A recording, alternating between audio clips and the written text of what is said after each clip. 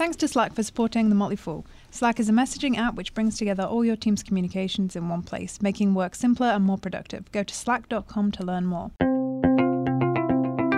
Welcome to Industry Focus, the show that dives into a different sector of the stock market every day. And today we're talking energy and industrials. It's Thursday, the 18th of January, and today we're going to be discussing Taylor's recent trip to CES in Las Vegas, GE and BP. I'm your host, Sarah Priestley, and joining me in the studio is Motley Fool Canada premium analyst and all-round nice guy, Taylor Muckman.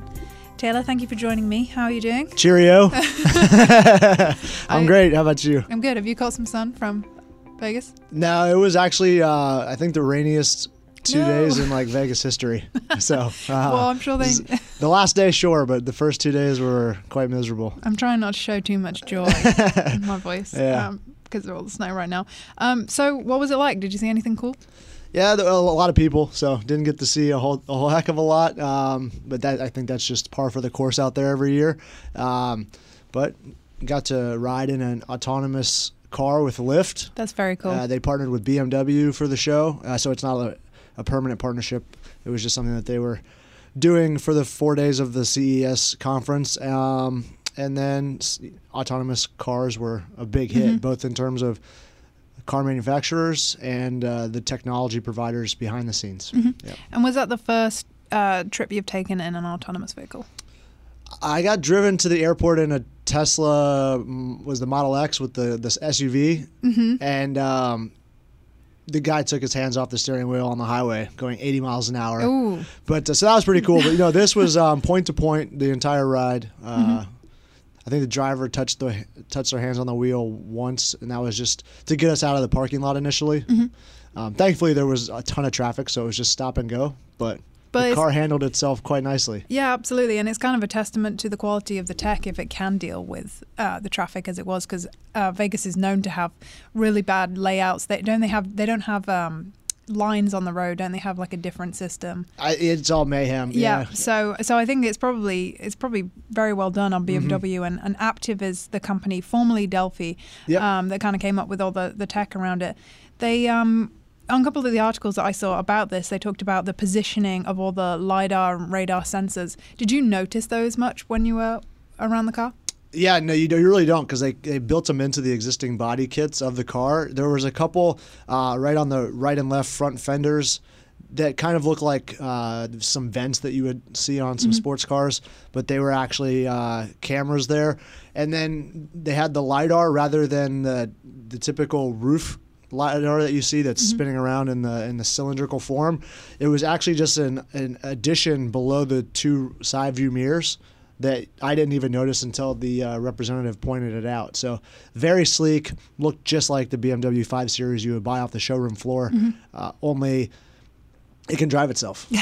So yeah, and even the monitors on the inside that were displaying all of the information being relayed back to the car from the LiDAR and radar and cameras, that was a stock display from BMW, so it was perfectly integrated into the car itself, and the interior didn't need to be modified at all. They gave us like a little iPad that they mounted in the back so you could follow the trip, and it would signify if it was on autonomous mode or manual mode, but that was the only modification there.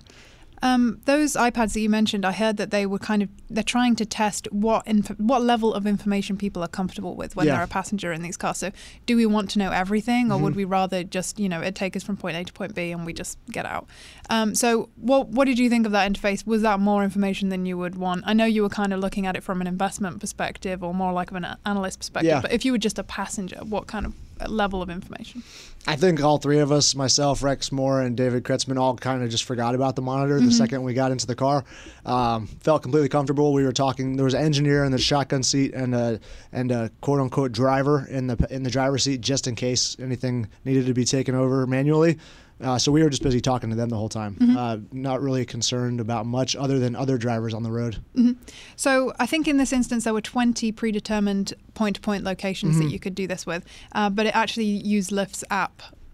Presumably it told you that you were getting an autonomous vehicle. Yeah, so it was funny. No one noticed it at first, but then when we revisited the app when it was on its way to us, the little car icon actually had LiDAR Oh, cool. graphic on top of its roof, so you could clearly see that it was an autonomous car. Yeah. And I bet people loved that there, all the tech. Yeah, Mark Cuban climbed out of one when we were in the parking lot, so awesome. he came down for a ride, and Baron Davis, former basketball player, was there as well. Wow, you're rubbing shoulders with this is pretty much of a downtrack for you. So to kind of get back to the investing perspective, this is obviously where Uber and Lyft are heading, and Uber and Lyft obviously private companies, but Uber has suggested that it may go public in 2019. What do you think about these? What do you think about this concept as for where it's heading? Do you think that as you've experienced it, this is going to be a really practical way for these companies to go forward? Yeah, I think it's a no-brainer. Talking to the engineers in the front seat and just my own personal thoughts, and Rex chimed in as well, that maybe not entirely United States wide or North America wide, but within the next 10 years, I think in the next 20 years, you could see the majority of cars being sold autonomously driven. It'll take a while to replace every car on the road with an autonomous vehicle, but I think that you could see the majority of cars being sold in the next 20 years be autonomous. And the engineer said for sure in the next 10 years you're going to see these rolling off the showroom floor for in everyday drivers. And you've got not only the automotive manufacturers doing it, but then you've got companies that you would never think getting involved, like BlackBerry on the security side, because these cars are technically hackable because they're connected via Wi-Fi or satellite to the headquarters of these individual car manufacturers for updates and things like that, and just collecting second-by-second data from their location-based GPS. So hackable. So BlackBerry is focusing very heavily on this. They were well represented there on the autonomous driving front. And then NVIDIA, go figure, chasing down that $10 trillion automotive market with all of their GPUs that are revolutionizing so many industries, AI, gaming, and now autonomous driving. So NVIDIA, BlackBerry, and you mentioned Ativa, which is spun out of Delphi, and multiple other companies out there. But investors, if you wanted a small stake in Uber, you could invest in SoftBank because they just upped their investment. And then I think GM has a stake in Lyft. So there are some ways, but yeah, they're not completely public just yet. Thankfully, because you would have lost quite a bit of money on Uber had they gone public not too long ago. You mentioned GM. GM has committed to releasing 20 all-electric vehicles by 2023. So they're going to put robot taxis on the road by 2019. That's just a huge acceleration, especially when you've got companies like Waymo, subsidiary. Waymo, the subsidiary of Alphabet.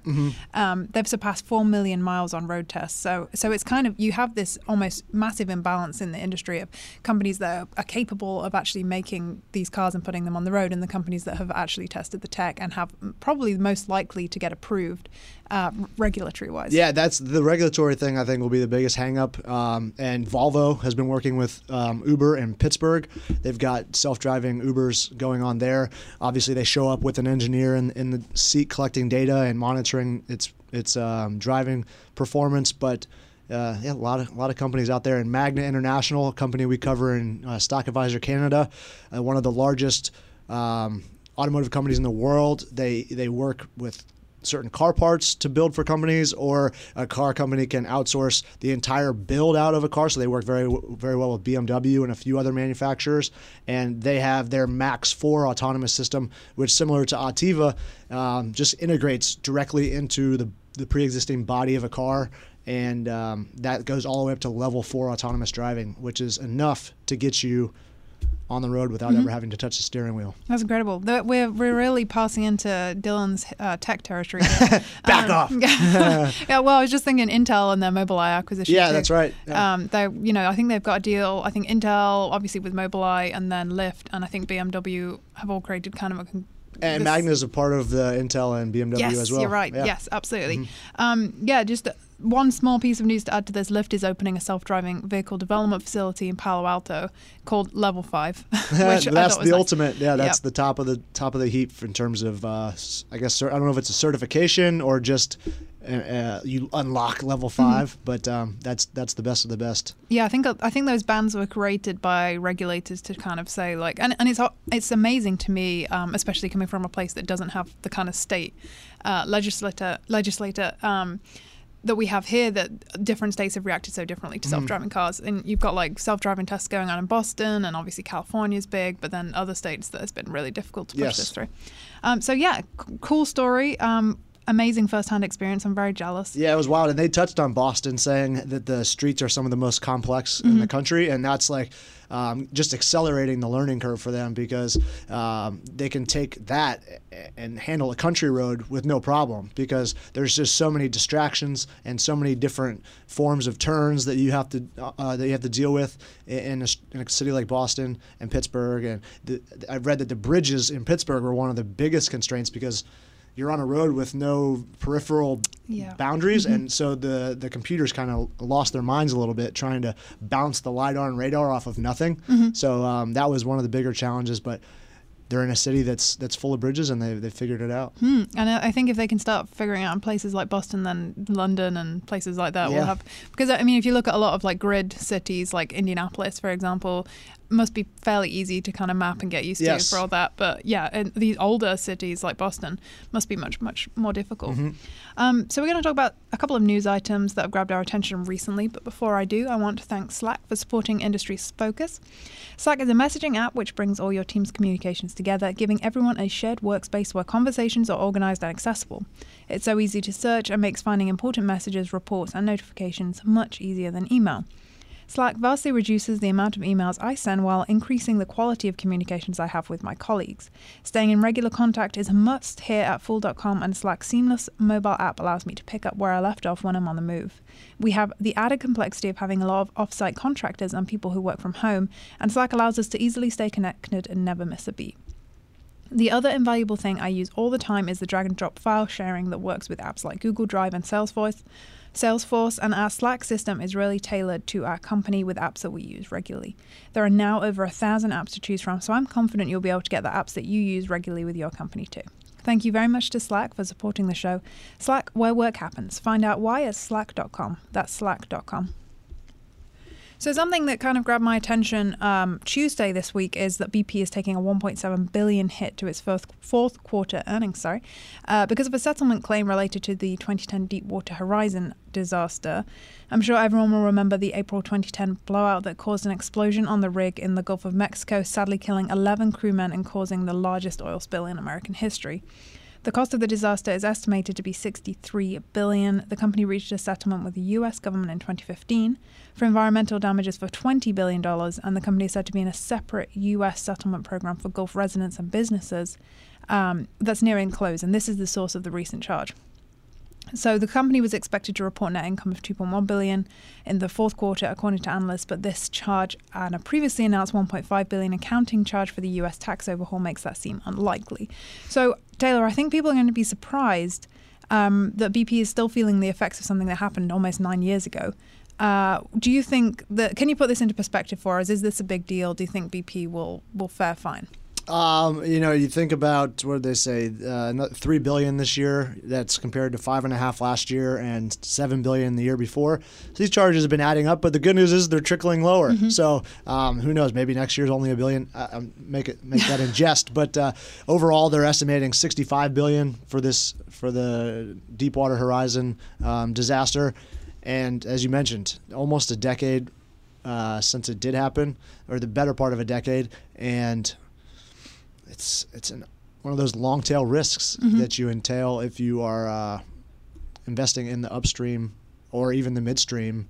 I guess could be the downstream too if something happens at a refinery. But definitely a big risk. Hopefully this is the end of it. But I did read that judges have been pushing off some of the more quote unquote difficult cases for these BP lawyers till the end. So who knows what else is still left to be handled in the courtroom. Another $3 billion to be handed out in terms of fines and judgment. I think there's 400,000 individual Gulf residents and businesses that are levying claims against them. So presumably in that, I mean, it was an awful thing to happen to the people in the region, and presumably if they're pushing off some of the more heavy-hitting claims, then that might be interesting. Yes, exactly. But yeah, one question I did have for you that some listeners might have too is obviously BP is receiving a lot of the complaints, a lot of the claims against us. but people involved in making the rig, Hyundai, Transocean, how come it fell to BP, a lot of these claims? I think, they were the operator. They owned the lease. And I think that they made a lot of the judgment calls that were recorded. So I just think that the liability eventually fell to them. Transocean was fined. I don't know. I don't have the numbers on how much, but they certainly got hit with more than just a slap on the wrist. And I think they probably lost a lot of faith with some of their customers. But they've learned from it. Still a going concern and doing well compared to the offshore oil space. So I think just BP took the ownership because they had the ultimate upside based on the production of that well. So they face the ultimate downside as well. And just to put it into perspective, $65 billion is 2.5 times this year, their trailing 12 months gross profit. So it's, almost a race is 2.5 years worth of gross profit at this year's level. So pretty significant. And the stock kind of tracks Exxon performance. So in terms of stock performance over the past 5 years, which is the period I was looking at, it's not had a huge impact. However, obviously this charge is going to be carried on and going to affect their break-even point on their per barrel. Is this making them less competitive with everybody else in the industry, or does everybody else in the industry kind of have their own hang-ups, which is what it feels like at the minute? Yeah, so I don't think that this is as big of a hang-up right now, but it has lingering effects because $65 billion could have been spent elsewhere. Absolutely. They sold off a lot of business units in order to pay for this, and rather than selling those off and reinvesting, or just reinvesting without having to shed a lot of their assets, definitely cost them a lot of future cash flow. And that, I think, is where they're going to be playing the most catch-up if they still want to be compared to the majors of the world. Whereas you look at Exxon and Chevron, Exxon has had execution risk on the acquisition side with, I think, XTO Energy a while back on the natural gas side. And then you have Royal Dutch Shell with BG Group. That could potentially bite them if natural gas doesn't recover in the LNG space. But in terms of future performance, the outlook for that company definitely took a hit. And but as you mentioned, the stock performance doesn't seem to have. But you're looking at lower dividend, I think, and they've still been buying back shares at a small clip. But that future performance is what took a hit. So not necessarily the immediate numbers. Interesting. I think their break even is like $50 a barrel, so that's still pretty good. But I think they only have like 3 billion barrels or something like that of estimated reserves left. Versus, I don't know the Exxon and Chevron's, but I do know it's much higher than that. And they had to sell out of a lot of their renewable assets. So I've been reading about the potential Saudi Aramco IPO next year. Or potentially this year, sorry. And their reserve figure is just so mind-blowing that it just makes everything else seem tiny. It's like, why even bother producing oil at this point? Okay, so the one more thing we wanted to talk about is the supposed separation of GE. So there's more bad news for GE investors, which I think we both are. Yes, I am, yeah. So we're both feeling the pain. The stock was down about 3% on Tuesday on the news that the company is considering a breakup. This fairly dramatic move has supposedly been instigated by the $6.2 billion charge the company has to take in the fourth quarter due to a reassessment of the company's reinsurance liabilities in the GE Capital business. So not to get too technical, but reinsurance is essentially where you pay the claims on policies sold by other insurers. And the policies, insure the insurance. Yep. Yeah. It's a minefield. And the policies causing GE a headache are underpriced long-term care agreements. And so though the company hasn't sold reinsurance coverage since 2006, they're now having to pay out on the policies as these claimants age. And as we know, obviously, it's aging population. And they're living longer. Exactly. Yeah. Living longer is creating a much bigger headache than they expected. So the company got in outside actuarials and accountants, and they said they need to set aside about $15 billion to cover the next 7 years. Yep. For anyone listening who isn't familiar with GE, it's a 125-year-old company. They sell everything from airplane engines to hospital equipment. Was at one point the most valuable company in the United States, but it's been struggling. It lost more than $100 billion in market value last year, and on declining profit margins, inventory buildup. They've had falling sales in their power business. So yeah, basically it's adding to this mess. Flannery announced this he had predicted, or he had said in the November call that we would be looking at a charge coming down the pipeline, but I think that people underestimated the extent of this. Some analysts are saying that this actually wasn't a surprise for GE, and they may have already done valuation discussions and those kind of things. Were you surprised by the news? A little bit, yeah, because as you mentioned, they sold off these businesses right after the financial crisis. Jeff Immelt did, but they, in that agreement, they agreed to keep these liabilities on their books for these reinsurance versus selling that off. I think that was, I don't think it was included with the Genworth spinoff, but around that same time when they sold off their insurance business that Jack Welch bought in the 80s. So two different CEOs, one bought the business, one sold the business, and now the third CEO in this lineup has to deal with the ultimate mess of paying this $15 billion. And as you mentioned, around $6 billion right now, and then $2 billion per year to 2024. So it's going to be parsed out over time. Definitely interesting now that he says the power, aviation, and healthcare businesses could be on the chopping block in parts or in whole as spinoffs.